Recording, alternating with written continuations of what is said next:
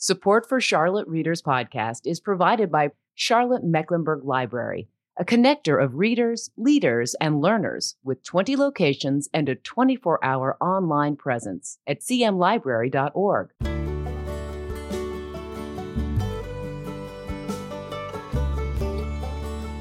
Welcome to Charlotte Readers Podcast, where authors give voice to the written words.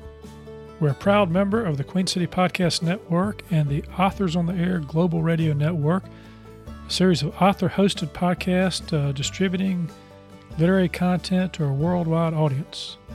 I'm your host, Landis Wade, a recovering trial lawyer turned author turned podcaster of books and stories, and I really appreciate you being here. Very quickly, before we get to the uninterrupted interview today, a few quick words about some of the benefits for our listeners. Number one, we have show notes for every episode with images, links, and information about our authors at charlottereaderspodcast.com. And number two, if you're into audiobooks, we have a relationship with Libro.fm, which supports indie bookstores. If you sign up with Libro to get your audiobooks and use the promo code CharlotteReader, you'll get an extra audiobook free. Number three, if you go to charlottereaderspodcast.com or my personal website, landiswade.com, and you sign up for the book report, you're going to get it every other Tuesday. And here's what you'll get: recommended readings, author interviews and videos, reading and writing tips, doses of inspiration, a free ebook by yours truly, and more. We won't spam you. That takes way too much time. And finally, we've got a lot of great content that we put out on our exclusive Patreon channel. If you like what we do here, that is our mission of helping authors give voice to their written words, and you'd like to help us defray the costs of this project, you can jump over to Patreon, that's patreon.com/Charlotte Readers Podcast, and you can tap into all the great extra content we've got that's curated by our authors and me about their writing lives and the craft and business of writing and other things too. But enough with the prologue. Let's get to the uninterrupted story of our guest and the one they've written. In this episode, we visit with lawyer and diplomat turned author and playwright Otho Eskin, author of The Reflecting Pool, a crime thriller starring protagonist and DC homicide detective Marco Thorne. New York Times bestselling author Steve Berry says, "Rough and ragged as the world it so vividly creates, The Reflecting Pool crackles with twists and turns, making for a fun and heady combination of suspense and intrigue." John Lamb, Providence Journal, says, Otho Eskin's The Reflecting Pool is the kind of crime thriller Ross MacDonald would have written if he were still alive today. That's a high bar for any author to reach, but Eskin proves more than equal to the task. The Reflecting Pool is a crime thriller constructed along classic lines, and in Zorn, Eskin has created the best crime hero this side of Michael Connelly's Harry Bosch. Woven from the fabric of masters like John T. MacDonald and Robert Crace, this riveting page-turner is never afraid to cut its own cloth. Otho, welcome to the show. Delighted to be here. Delighted to make your acquaintance. Yeah, and that's I love those endorsements there. Rough and ragged, crackles with twists and turns, and then the reference to Harry Bosch. It was nice to get those endorsements, right? Makes me want to read the book. Exactly. Great work for a debut novel. I read this over the Thanksgiving weekend and just loved it. I've always loved thrillers anyway, but I really got into your book and really enjoyed reading it. Oh, good. I'm glad to hear that. Yeah. So let's talk a little bit before we get into the heart of the book here, The Reflecting Pool, a little bit about you, because I think it informs the work here to some extent. Like me, you're kind of a recovering lawyer too, and Yes, right. you're a former diplomat. To add to that resume, you served in the U.S. Army and the United States Foreign Service in Washington and Syria, Yugoslavia, Iceland, and Berlin, and then the capital of the German Democratic Republic, which makes for a very interesting life. And I'm just curious as to how that experience does inform your thriller writing, and particularly this particular book. Well, I must, at some subconscious level, it must inform everything I do. I've the Reflecting Pool itself takes place in Washington, so it doesn't directly concern international events or East Germany or the Cold War. But half my time in the State Department was here in Washington, and where I observed interdepartmental dogfights and competition and of all kinds, and some very strong and dangerous people, not physically dangerous, politically dangerous people competing for power and for control. And I drew on that in a very general way in The Reflecting Pool, where you see the main character, Marco Zorn, having to deal with a whole variety of U.S. government agencies, some of which are cooperative, most of which are not cooperative and have their own agenda. So he has to work around that, but he's used to that, and he's very good at intimidating people in power. So in that sense, my background, it does inflect my work, my writing, the fiction work. The next novel, which I have just completed, it is much more involved with diplomacy and embassies here in Washington. But they all involve competition among various power groups. And Marco Zorn, my main character, does not deal well with authority. He doesn't deal well with rules, and so he finds himself in a competitive situation wherever he goes, and he usually comes out ahead. So that's basically my answer to your question. Yeah. So you never carried a gun, right? So that does offer an explanation. You mentioned the interdepartmental dogfights. You do a good job of bringing that into this book, The Reflecting Pool, and it does increase the tension, creates conflict when people supposedly on the same side, that is the side of trying to bring down crime, are actually competing with each other toward those ends. Did you actually see that happening as part of your work? Well, not actual crimes in the sense that people are getting murdered around me, but very definitely the agencies or the departments that they represent have their own agenda, and they are willing to ride over people, any competition who shows any form of weakness. My main character shows no weakness, and so he's able to defeat them. But I have to admit, my life has been fairly sheltered in the sense I don't actually know any violent criminals, murderers, or assassins as I depict them in the novel. But I've just extrapolated from my observation of turf wars in Washington, and in this case, the turf wars lead all the way to the top, to the White House itself. Yeah, well, it's nice to know, Otho, that you're not hanging out with murderers and assassins. And I think I would not be welcome. Yeah, and you live in Washington, D.C., which is where the novel is set. So nice setting for your first novel, because I'm sure you were able to draw on your experiences having lived there about the sights and the sounds of the city. Absolutely. This is my hometown. I wasn't born here, but I've lived most of my life, which is pretty long now, here in Washington, D.C.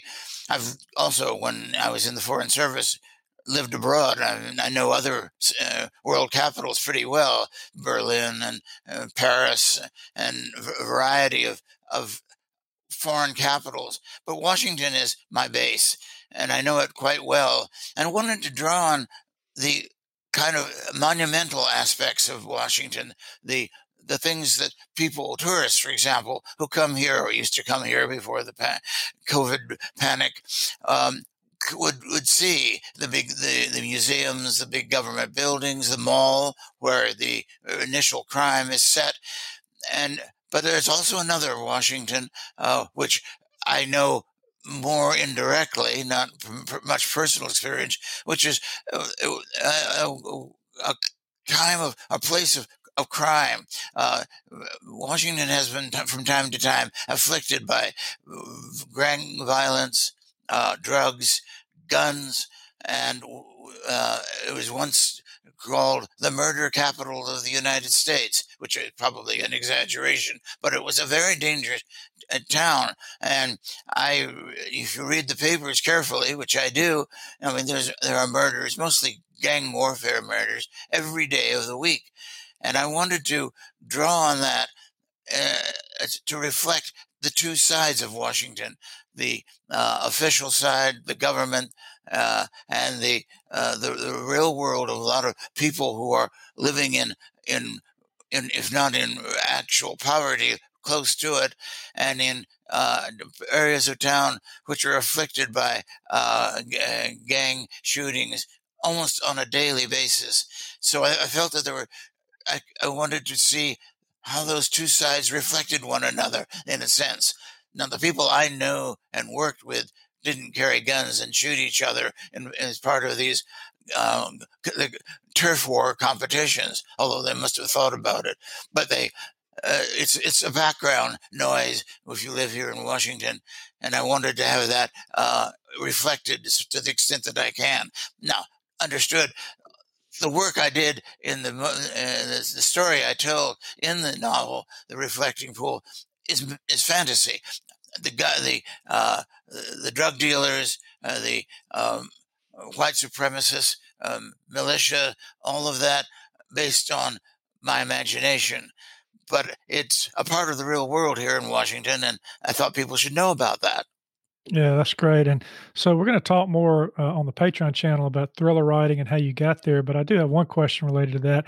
When you sort of retired from the Foreign Service or the Diplomatic Corps, and you were thinking about what you wanted to do, or you wrote plays. I mean, That's right. You had a published play, and then you decided after doing that, which I don't think had a lot of gunfire in it. No, not a single shot was fired.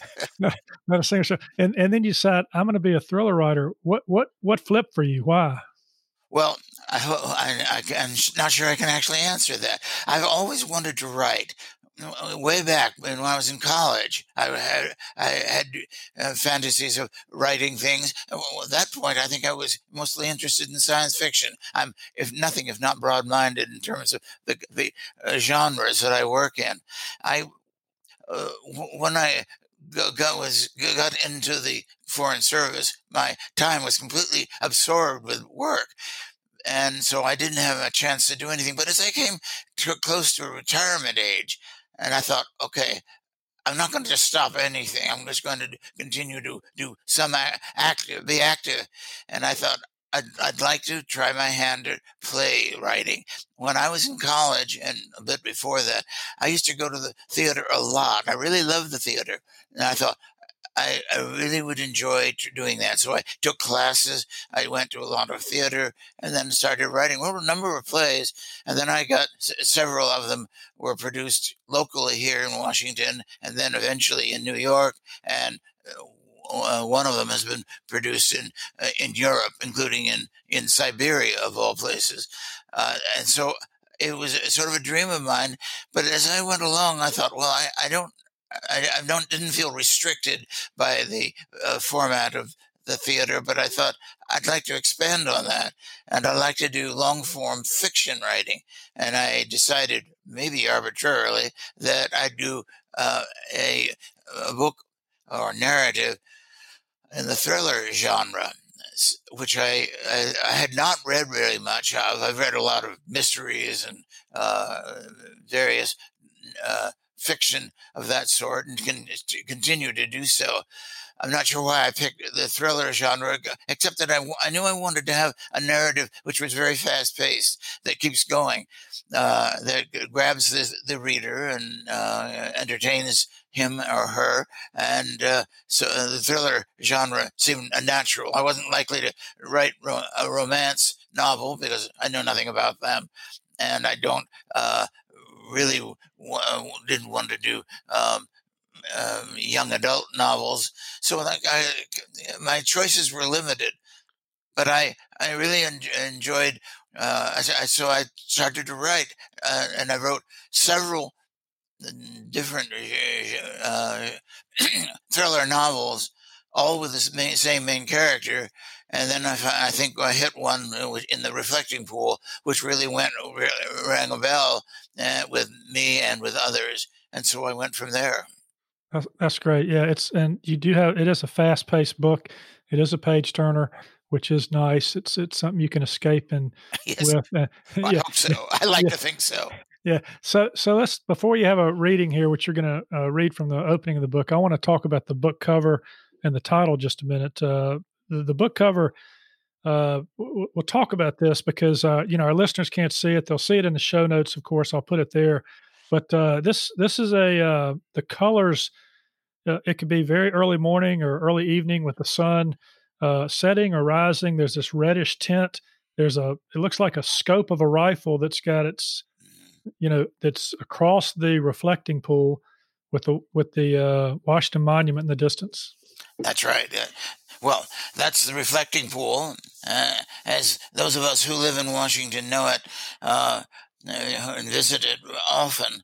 I think the rifle scope is probably not inherently connected to the narrative, but the murder in the reflecting pool is. And I think the artist who produced that, who did a very splendid job, wanted to establish that there was a threat and danger in this otherwise rather idyllic scene.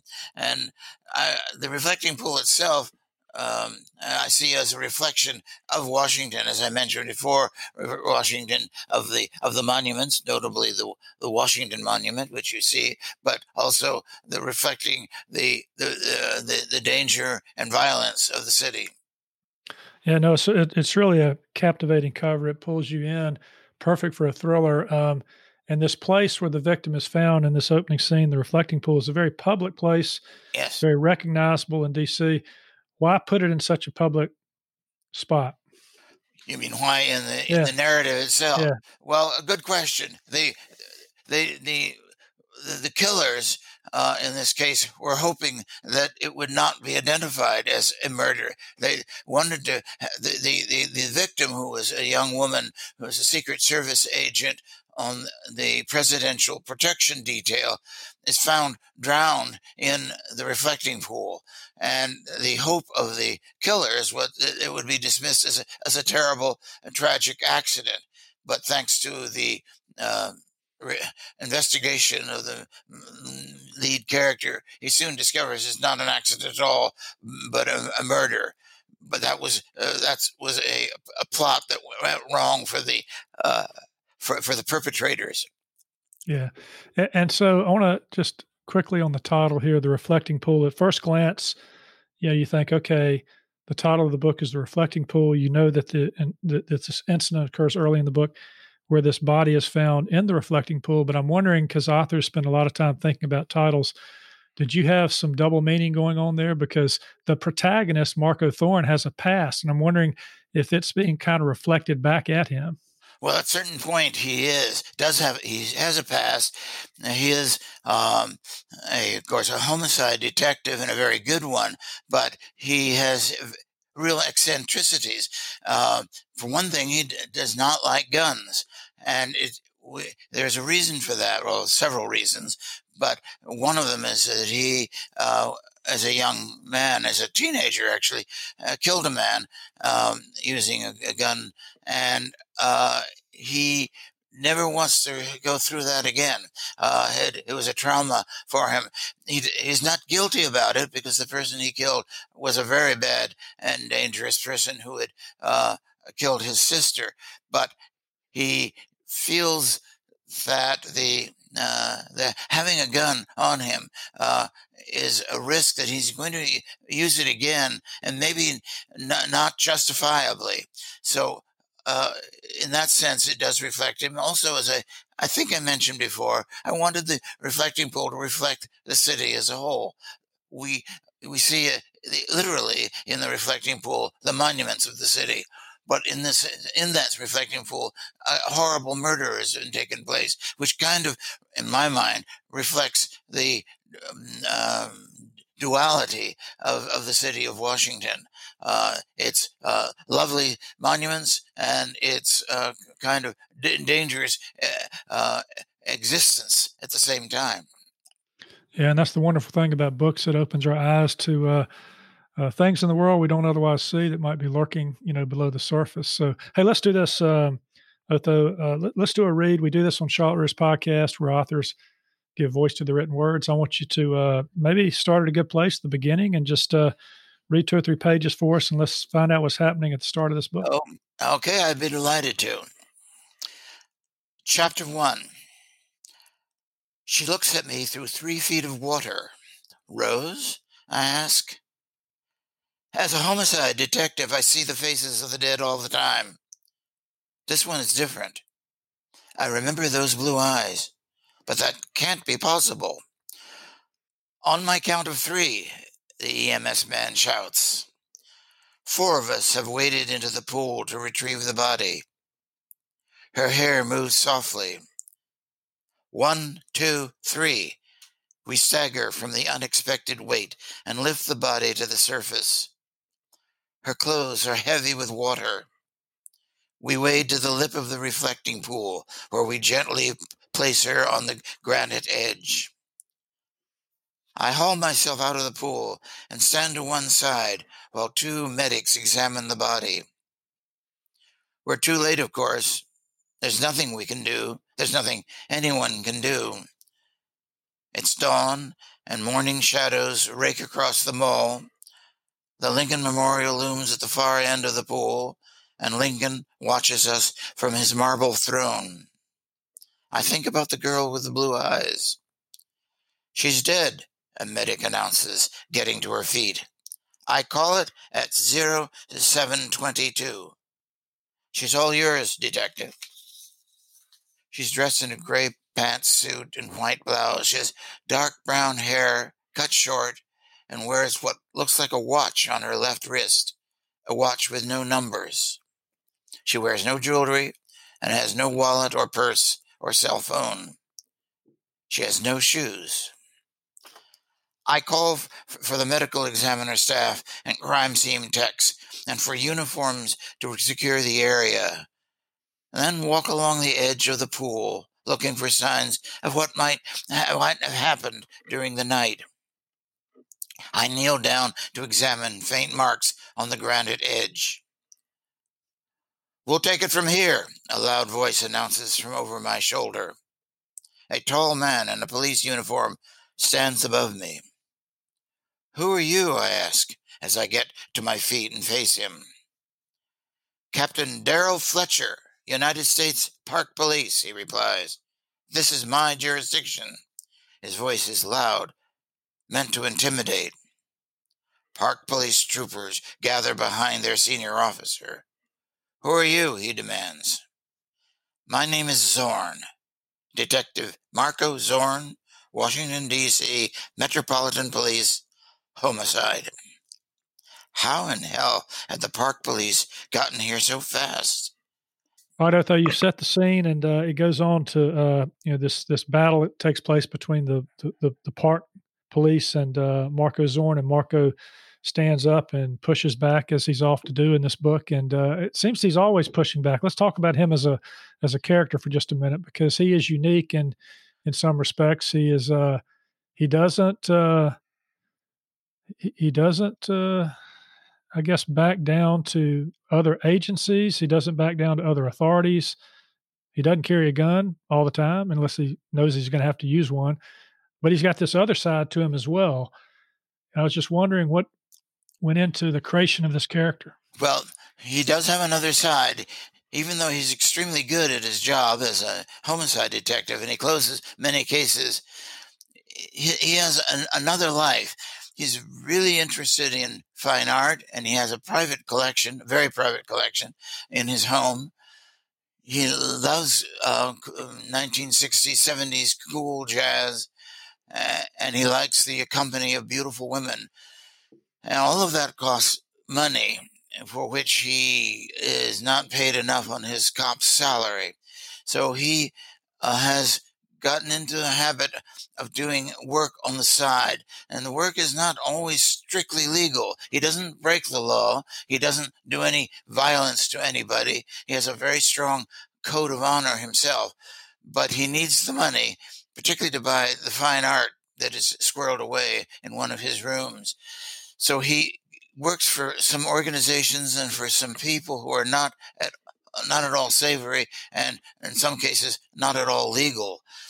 He walks a very fine line, but he needs that cash.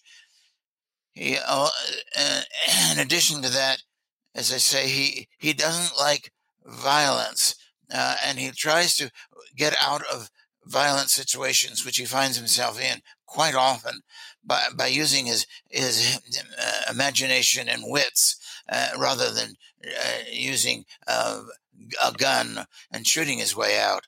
Occasionally that has to happen because he is involved with some very dangerous people, particularly in his off hours work.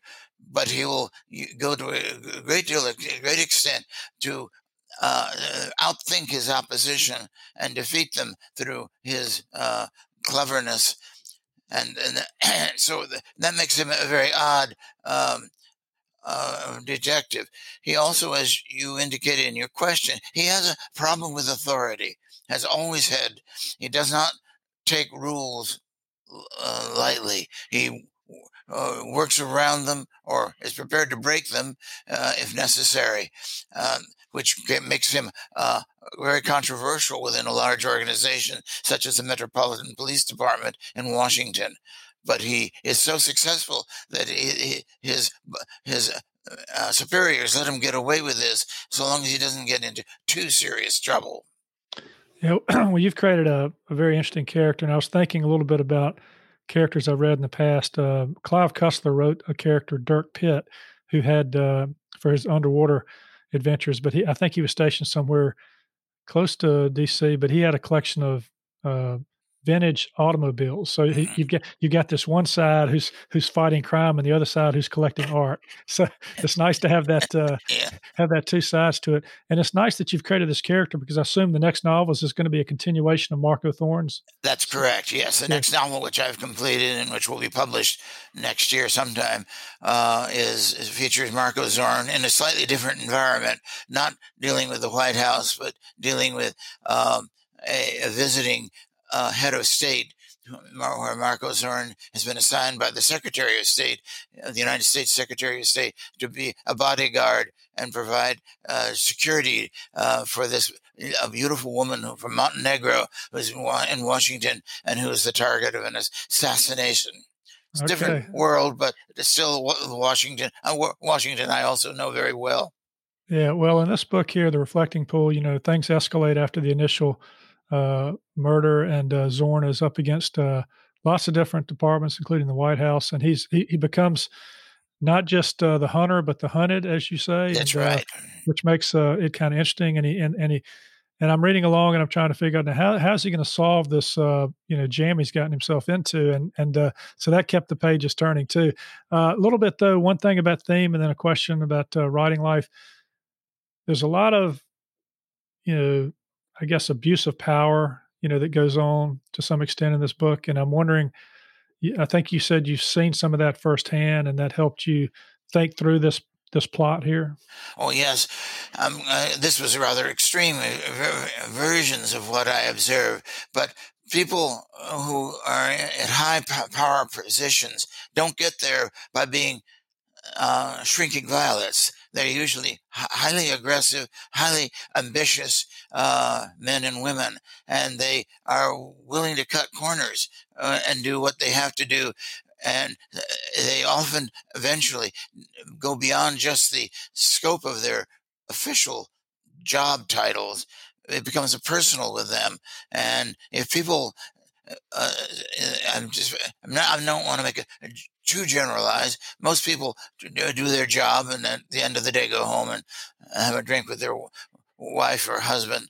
But there are people who become absolutely absorbed with the competition, and people in high positions in the government and in industry and in other areas are often highly competitive people who take their work home with them, so to speak, and will do what they have to do to to achieve their ends, and often forget that they are, in this case, public servants.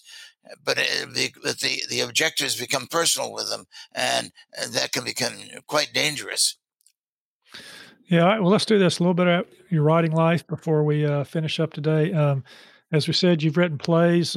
Before that, you were a diplomat. Before that, somewhere along the way, you were a lawyer. Not sure how much you used the law in your in your lifetime. You maybe talk about that. But here's my question, and that is, um, I think I know that from the dialogue that I see in this book, which was crisp and informative and lots of fun, that playwriting probably helped you to some extent in the dialogue part of this book. Definitely, as you mentioned before I ever started writing long-term form fiction, I wrote plays, and I found myself very comfortable in writing dialogue. I find that it's a great way to uh, demonstrate character and also conflict. Obviously, you need two people on stage to do that, and so when I started to write the thriller, the Reflecting Pool, I found myself just drawn into dialogue.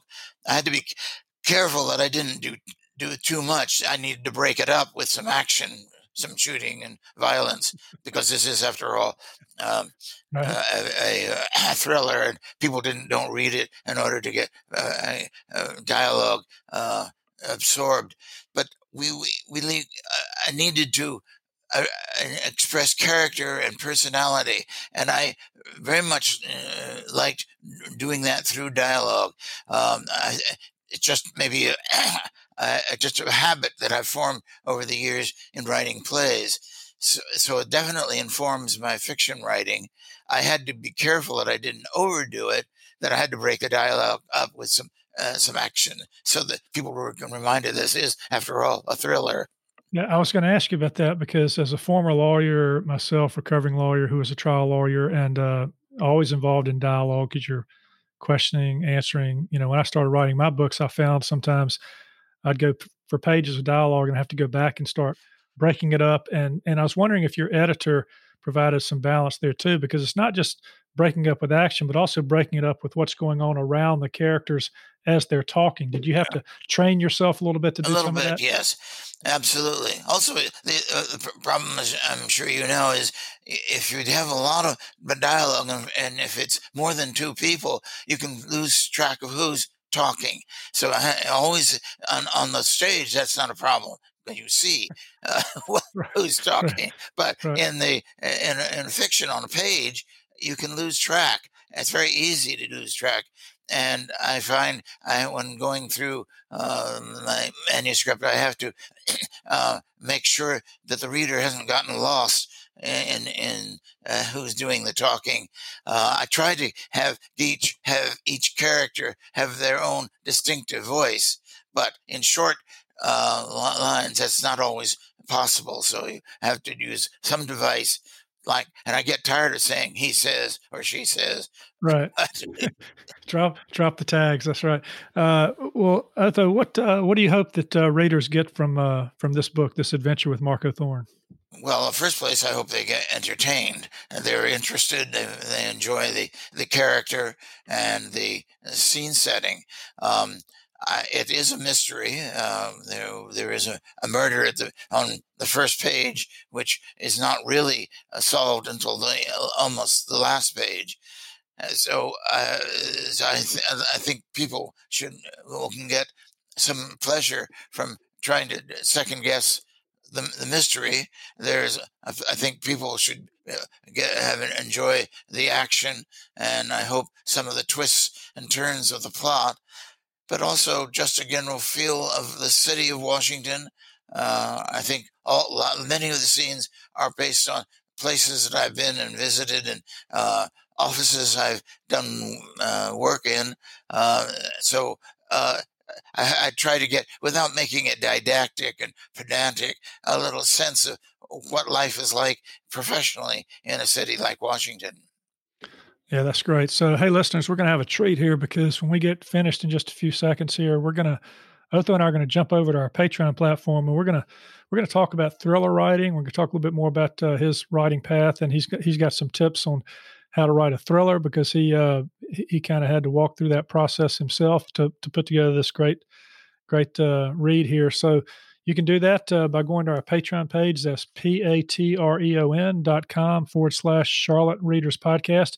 Just hop over there after this episode and at any time. And if you're already a member, great. It'll download directly for you. And if you're not a member yet, join up for just a few dollars a month. You can get this episode and all the other exclusive episodes we offer to those of you who help us help authors give voice to the written words. Otho, I'm excited about our next conversation. I appreciate you coming on to talk about this, and I'm really excited about the fact that Marco Zorn's going to he's going to come back out and do some more good or damage, depending on your perspective. Thank you very much. It's been a pleasure to be here, and I appreciate your kind words about the reflecting pool, and it's a pleasure to meet you.